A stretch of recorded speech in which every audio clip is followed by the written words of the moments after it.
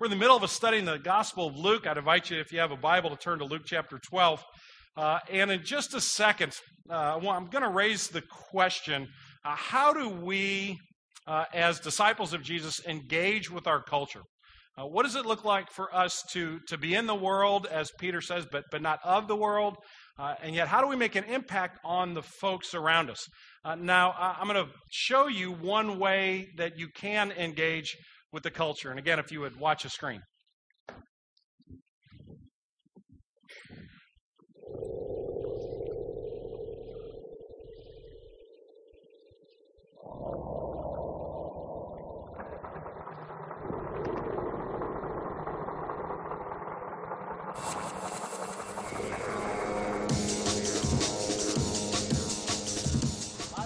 Being here is to obey the Lord Jesus Christ, the Son of the living God, our Savior, to go into all the world and preach the gospel to every creature.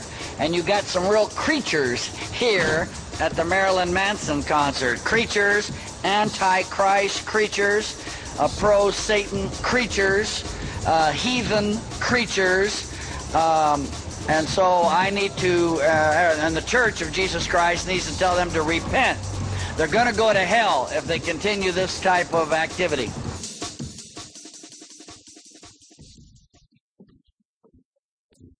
How does that video strike you as you look at that? Hopefully it makes you just a little bit uncomfortable. At first you kind of snicker just a bit, but then as you listen to the tone of the message, not necessarily the content, but as you look at the body language and you listen to the tone of voice and you hear a sense of arrogance, a sense of condemnation, a sense of rudeness, perhaps your reaction to that as you saw it was to be a bit offended, to be a bit bothered by it. Perhaps your reaction was to say, well, I'm certainly glad that that's not the approach that I take with sharing with other folks that aren't believers. You may have just thought, the guy's whacked out. He's just kind of a nutty guy. The reason I showed you that tape was not to suggest to you that we should look at someone like that and judge them, but rather I simply want to point out and to suggest, and I think I'm accurate in this, that when our society in general thinks about Christianity, when the world that doesn't know Jesus thinks about the word Christian or the word evangelicals, friends, that's the picture that they have in their minds. There isn't an understanding that there's a different group of folks that are following Jesus that maybe have a different approach to how they share with others, but rather most people outside the kingdom of God, when you ask them what they think of the word evangelical, when you ask them what they think of the word Christian, that's what they're thinking of. There's been a study that's been done by David Kinnaman, who wrote a book called Unchristian. I suggest you take a look at it if you get a chance, and I'm not going to run through everything he said in that book. It was a great read, but there are several statistics that he points out that I'll share with you this morning to reinforce my point. He did a study of 16 to 26-year-olds, and in that age range, 55% of young people between the ages of 16 and 26, when they saw the word Christian or saw the word evangelical, they had either a bad or a very bad reaction. Very bad impression of Christianity. 87% of the same people in that group identified Christians. The number one word they used to identify Christians was judgmental. And 91% of the people in that group that were surveyed said they didn't know so much about what Christians stood for, but they certainly knew what they were against. And they saw kind of the public conversation that goes on in our culture as being fueled by Christians and all of the things that they're against. Now, some of this criticism is fair, and perhaps some of it is unfounded, but it begs the question, and the question I asked before we put the video up on the screen is, how should you and I, if we're disciples of Jesus, how should we engage with our culture? Now, there's a couple different ways you can look at it. One is you can say, well, if people think badly of us, if they condemn us without really getting to know us, if they don't understand our message, then that negativity could kind of be a badge of honor. Boy, we stood for Jesus. We had our feet firmly planted for Jesus, and we wouldn't be moved by any of those creatures. You kind of hear that tone ringing in the background. Or perhaps we could decide we need to hire a PR firm and recreate the entire image. there is a chasm between the culture that doesn't know Jesus and disciples of Jesus. And the question is, how do we bridge that chasm? Should we bridge that chasm? How do we interact? How do we engage with our culture? Now, look this morning at Luke chapter 12. Just 3 verses, verses 51, 52, and 53. And I've entitled the sermon, The Jesus That You've Never Met, because the words that we're going to read are a direct quote from Jesus. He's teaching his disciples. And it isn't perhaps quite as pleasant as we would hope, or as gracious sounding as we would hope. And perhaps this is not a side of Jesus of which you're aware, but I think it will lead us into this conversation about how we engage with our culture. So hear the word of God, Luke chapter 12, verses 51 through 53. Jesus says to his disciples, "Do you think that I have come to bring peace on earth? No, I tell you, but rather division. For from now on in one house there will be 5 divided, 3 against 2, and 2 against 3. They will be divided father against son, son against father, mother against daughter, and daughter against mother, mother-in-law against her daughter-in-law, and daughter-in-law against her mother-in-law." This is the reading of God's holy and perfect word. To him be glory. Let's pray.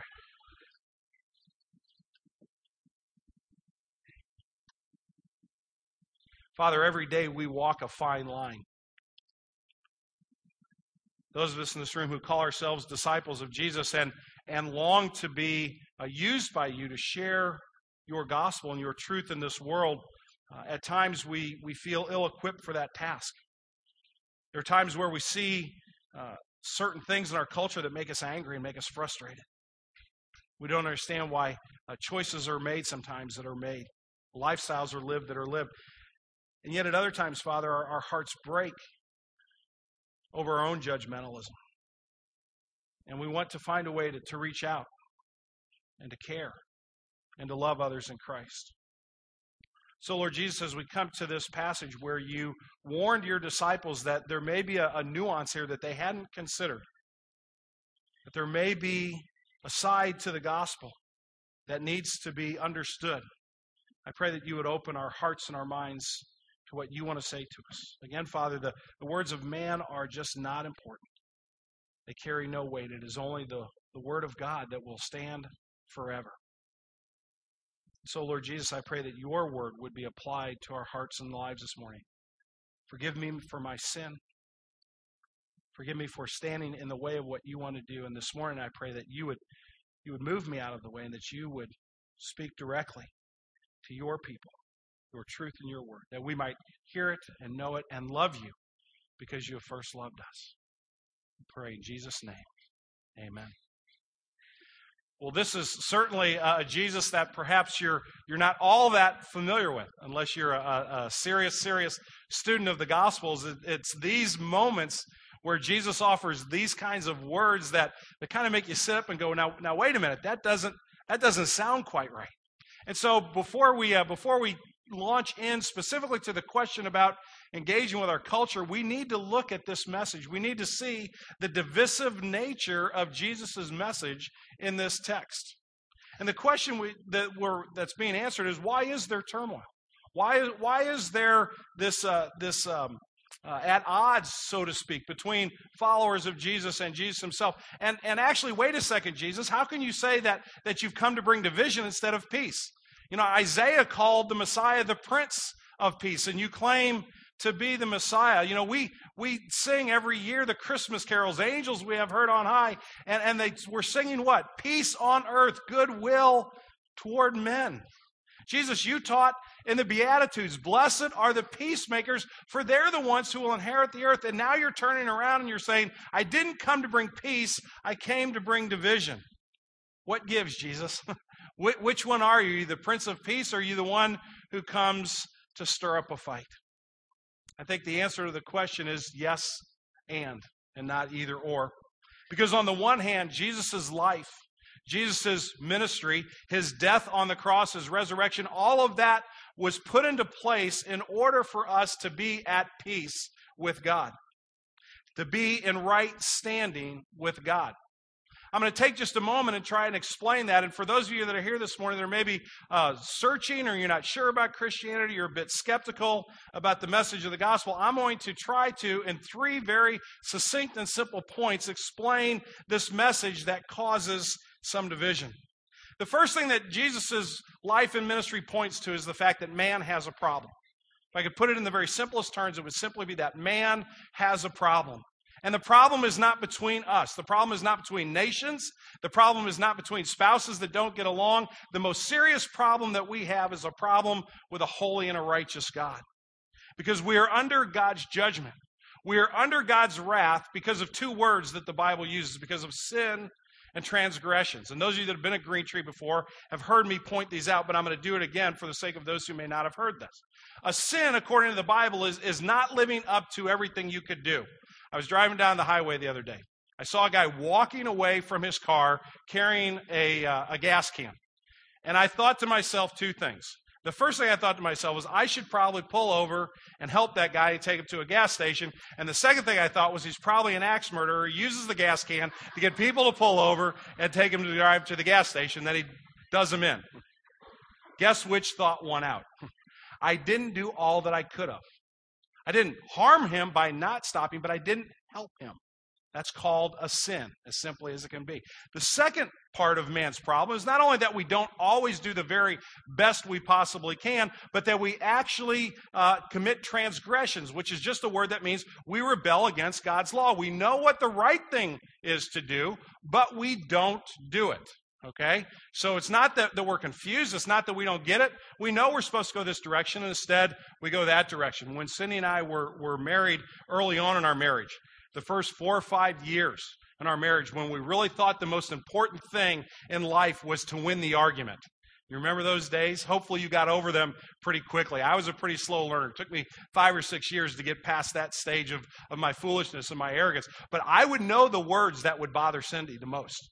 And I would know how I could just very smugly and very, self-righteously just kind of sit back and wait for Cindy to get frustrated with me and wait for her to raise my voice or raise her voice. And it was all my fault she was. But she'd get kind of mad. She'd get kind of hot under the collar and she'd start going at it. And I would just sit there going, now, that's really not a very mature way to handle an adult discussion, is it? Now all the women in the church, if you had a gun right now, you'd shoot me. I understand that. My point is I was in rebellion, okay? My point is I was purposely doing something I knew I wasn't supposed to do. Brought no health, brought no life to our marriage. The Bible says I'm guilty of both of those. I don't do everything I should, and there are times when I'm really bad and I do the things I ought not do. And you know what else? The Bible says that's you. That defines your life. And there isn't a person in this room that could stand up here this morning and say, I haven't committed one of both or both of those actions. Every one of us has been in situations where we haven't done all that we could. Every one of us has been in situations where we said, you know what? I know it's wrong, but I'm going to go ahead and do it anyway. Man has a problem, and Jesus' life points to that problem. The second thing that Jesus' coming offers is this, that God gives the solution. That you don't have to try and scratch your head and figure out, okay, what am I going to do now that I find myself in this conundrum? How am I going to get out of it? The theme verse for the study that we're doing in Luke is Luke 19, chapter 19, verse 10. Jesus is talking to Zacchaeus, the tax collector, and he says this, the Son of Man came to seek and to save the lost. Now, you can say a lot of things about Jesus. You can say he was a teacher. You can say he was a healer. You can say he was a prophet. You can say he was a rabbi.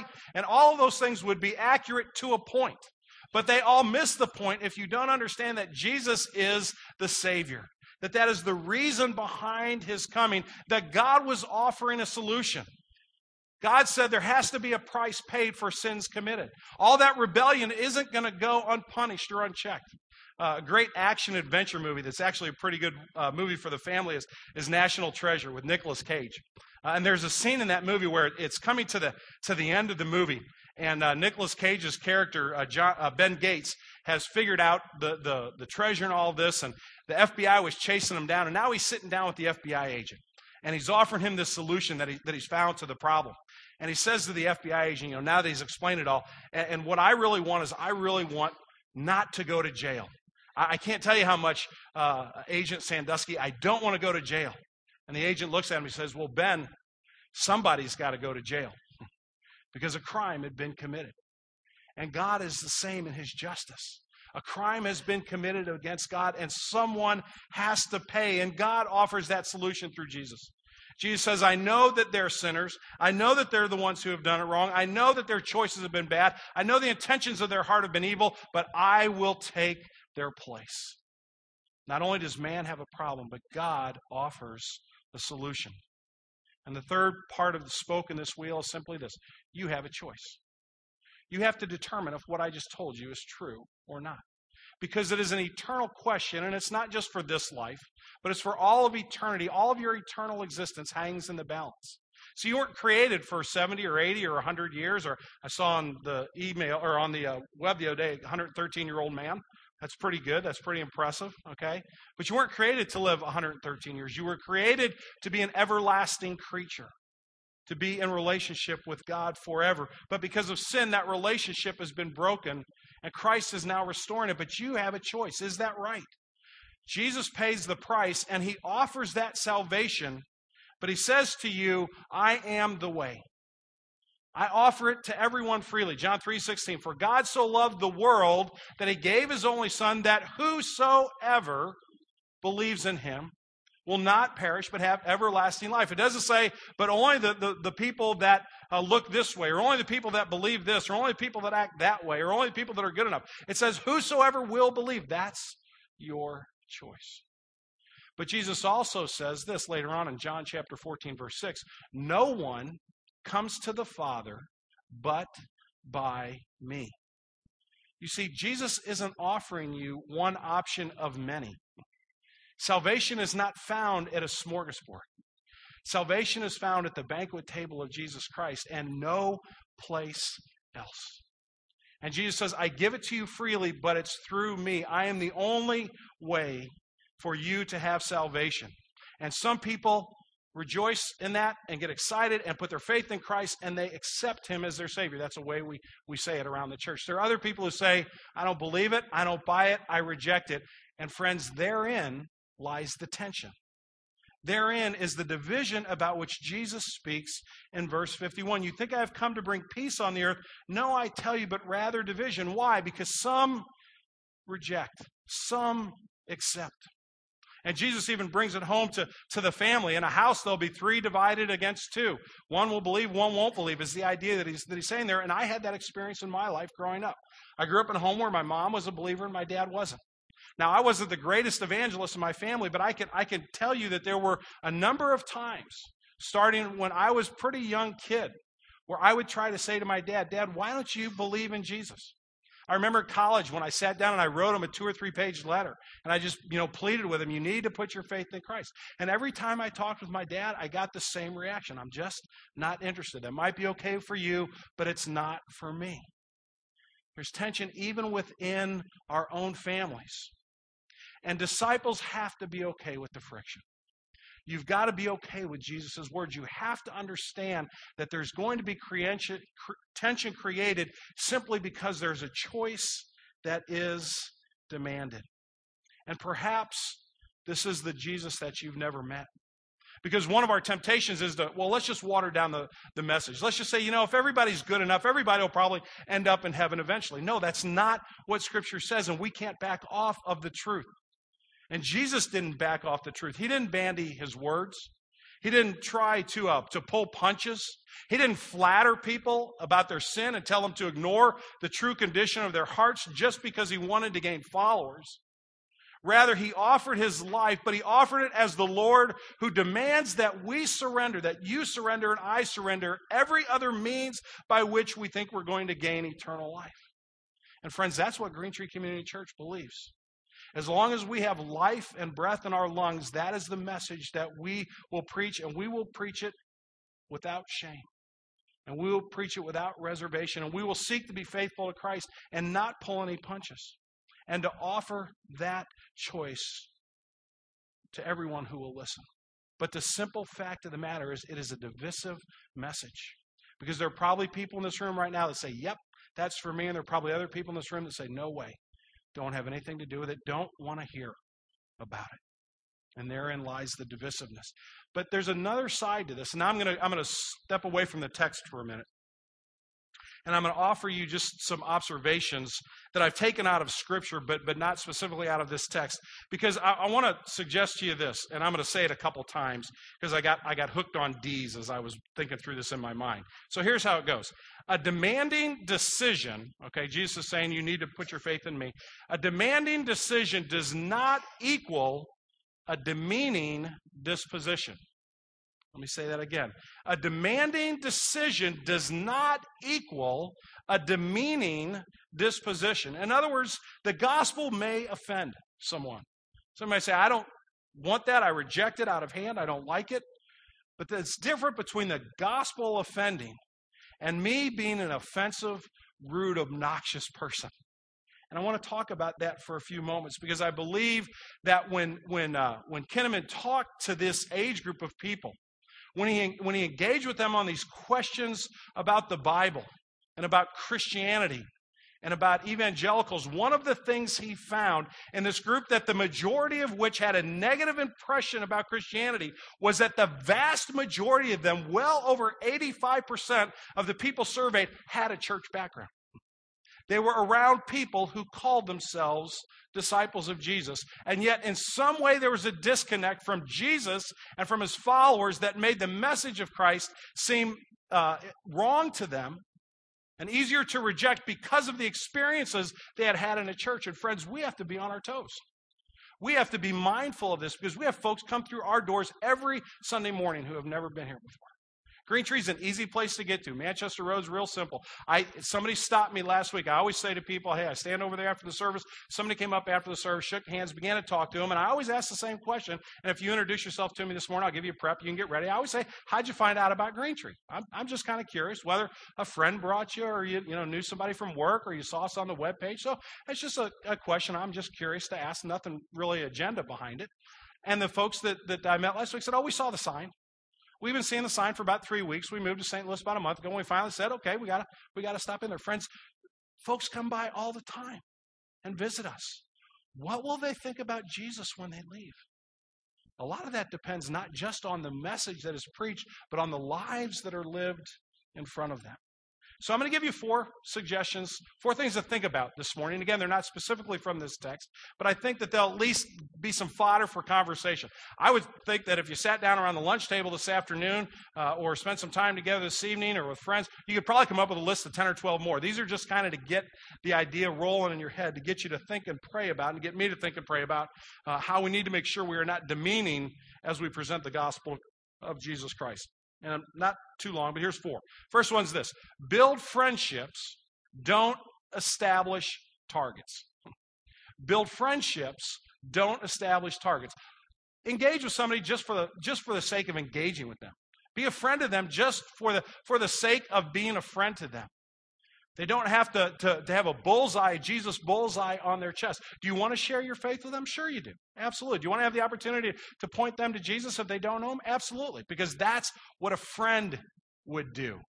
Not somebody who's trying to get a notch in their Bible gun belt, so to speak. I was talking with a guy, and this is years ago. It had to be at least a dozen years ago. And I was talking to a guy about this subject. He said, I've been trying to share my faith with this one guy, and I think it might have been his cousin. I'm not sure. It was somebody he had known for years. He said, I've been talking year after year to this guy. Finally I've come to the conclusion, pardon me for saying this, to hell with him. I said, excuse me? He said, I'm just giving up. He's going the wrong direction, and I got to stop caring. I just got to stop investing. He was a target, not a friend. And I'm sitting there thinking, we follow the guy who was coming to Jerusalem, and we'll see this next spring when we get into this part of the text in Luke. We follow a guy who came to Jerusalem, and when he looked over the city of the people that were going to murder him, he broke down and he wept.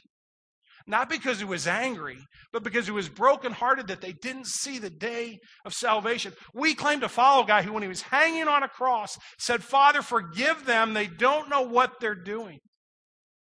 We follow a person who established relationships with all kinds of broken, sinful people just because he loved them. So I want to encourage us to ask that question of ourselves. Am I establishing friendships? Am I establishing relationships Am I establishing targets? One of the things that came out of that survey was people said that, they had met Christians and had a pretty positive experience, but a certain group in that sample said, after I rejected Christianity, they stopped being my friend. Enough said. Secondly, be transparent with your struggles. Be transparent with your struggles. Christianity is not about good people, but it is about a good and gracious guy. Not God. Not to pick on the guy on the DVD, but it seems as if he'd never sinned. It seemed like he had never done anything wrong, and he was here to help all of these creatures, find out his way of life. And I think there are times when we are tempted to cover up what we've done wrong, because if somebody knew that I was an imperfect follower of Jesus, then they might not put their faith in him. Friends, I want to suggest to you that exactly the opposite is true. Unless you can explain to people your need for Christ, why would they ever bother? I have 3 different groups of guys I meet with on 3 different mornings of the week. And in each one of those groups, I try to talk about my sin. And I try not, it's not like I'm bragging about my sin, but I try to talk about the real temptations in my life. And I ask them to pray for me, and I ask them to hold me accountable. And I listen to them as they share their stories. And when we first started, and I first started sharing some of my stuff, from time to time, kind of guys' eyebrows would go up. Like, we didn't think the preacher kind of thought about those things or had those kind of experiences. And I said, well, I'm just making them up to make you guys feel better. But when they understood I wasn't kidding around with them, and I was really being honest about the blackness in my own heart, the darkness of sin in my own heart, they began to feel a little bit more comfortable about sharing their own sin. And we began to grow in Christ together. And I think for the unbeliever, if we're going to paint the need of salvation, it's not always saying you have a problem, you need a Savior, but rather it's I have as big a problem, if not bigger than you. And I desperately need a Savior, and he has found me. Be transparent with your struggles. Third recommendation this morning is this. Don't make morality the gospel. Don't make morality the gospel. Now, friends, I'm all for morality, okay? I'm all for wholesomeness. I'm all for a culture that lives in godly directives and under scriptural design. I think there's great morality. Read the Beatitudes. If everybody would just spend all our lives trying to follow the Beatitudes, the world would be a much better place in which we live. But morality and the gospel are not the same thing. I mentioned earlier about the theme verse in Luke being Jesus' encounter with Zacchaeus. And I mentioned that Zacchaeus was a tax collector. And for those of you that may not know, tax collectors in Jesus' day were on the outs. You hated tax collectors because they were in business with the Romans, with your oppressors, to extort money from you. So if you were a business person, if you were an entrepreneur, if you ran any kind of shop, if you were in any kind of retail, Zacchaeus would come to your door with his big guards, and he would say, okay, your taxes are, $100 this month, and by the way, you're going to put another $100 in because I got all kinds of expenses. And he ripped people off. And if you refused to do it, he had, the big army guys behind him, and you couldn't refuse. And he basically Zacchaeus spent his life extorting money from his fellow countrymen, and you being an instrument of oppression against his fellow countrymen. There's no question that he was hated and despised by everybody in his neighborhood. People wouldn't want to be around him. And yet when Jesus engages with Zacchaeus, Jesus doesn't say, hey, Zach, we got to talk about extortion. We got to talk about your bullying tactics. We got to talk about being honest as a representative of the government. We've got to talk about making sure that you're an upright guy. He didn't start there. Jesus said, hey, Zacchaeus, would you get out of the tree? Because I want to come to your house. I want to have lunch. I want to talk. Now, what followed was Zacchaeus' broken-hearted confession that Christ had changed his life. Jesus, if I've cheated anybody, I will pay them back, and I'll pay them back 4 times what I owe.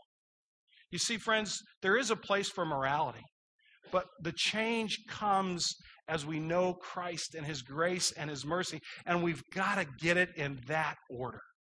We can't flip the cart, because if we flip the cart, we simply become about issues instead of about Jesus.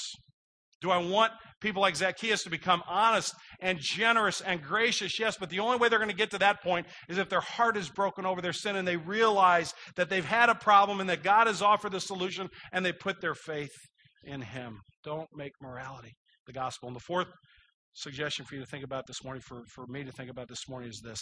Simply be an instrument of God's grace. Not your grace, not my grace, but God's grace. And God's grace is unconditional.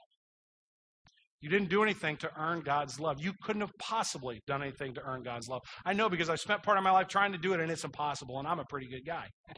I go to work at a church every day. Can you beat that? If you want to start checking off the list, I've worked pretty hard at it. I can tell you right now, nothing I've ever done in my life except crying out to Jesus for his grace puts me in right standing with God.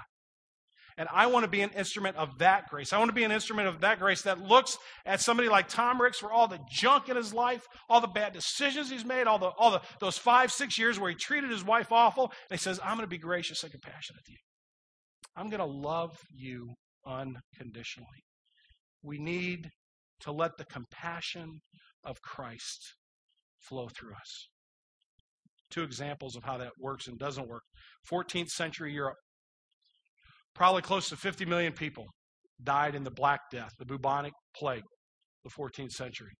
The people in Europe that had the means to get out of the city, had the wealth to find someplace else to go and live in order to avoid being killed by this destructive pestilence, got out of the cities as fast as they possibly could in order to try and save their lives and the lives of their families. But there was another group of people that were going into the cities, back into the cities. They weren't people that had a whole lot of money. They weren't people that had very many means. They were the church leaders of their day. They were the local priests, the local pastors, the elders, the deacons of the local churches. They were people who said, I'm going to go where the sick and the dying are to offer the grace of God. And it cost them their lives. They weren't spared. The vast majority of those folks died in the process. Let the grace of God flow through you, be an instrument of that grace. In the early 1980s, the AIDS pandemic broke out all over the United States. The homosexual community was devastated through death and suffering, a death that you can't possibly imagine. What was the church's response? Well, I guess this is God's judgment, finally showing those homosexuals how wrong they are. We've never recovered since. You can't meet a gay person who finds out you're a pastor of a church who doesn't put his defenses up or her defenses up right away and say, I don't want to have anything to do with you. You're not about grace. You're about judgment.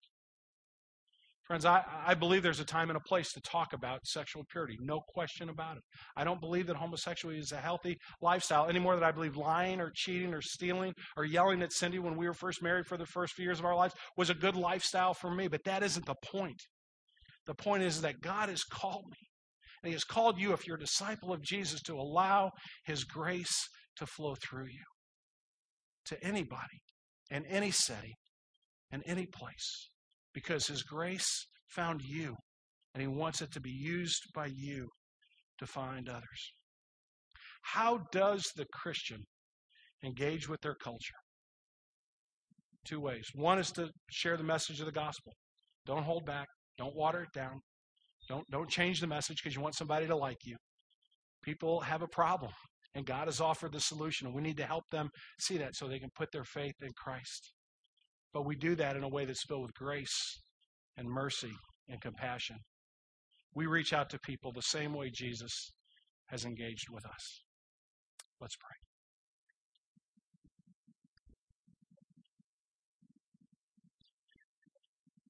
Father, perhaps this is the Jesus that we don't know very well, the one who says there will be division. There will be strife on account of me, on account of this message that I am offering.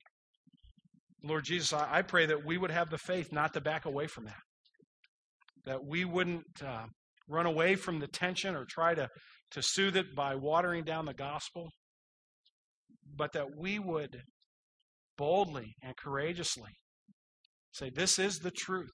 Jesus is the way, the truth, and the life. No one comes to the Father except through him. But actually, Lord, this morning I'm more afraid that the Jesus we don't know is the gracious Jesus, is the one who is compassionate, the one who is merciful, the one who said to a man on a road one day who everybody despised, hey, let's go have lunch at your house. And probably all of his friends looked at him and thought, have you lost your mind? Do you not know how terrible this person is? And yet that's when he uttered the words, the Son of Man has come to seek and to save the lost. So, Father, let us remember the truth about Jesus and always stand on that. But do so in a way that reflects his grace and his mercy to a world that so desperately needs to know that there is salvation, there is forgiveness, there is hope. Pray in his name. Amen.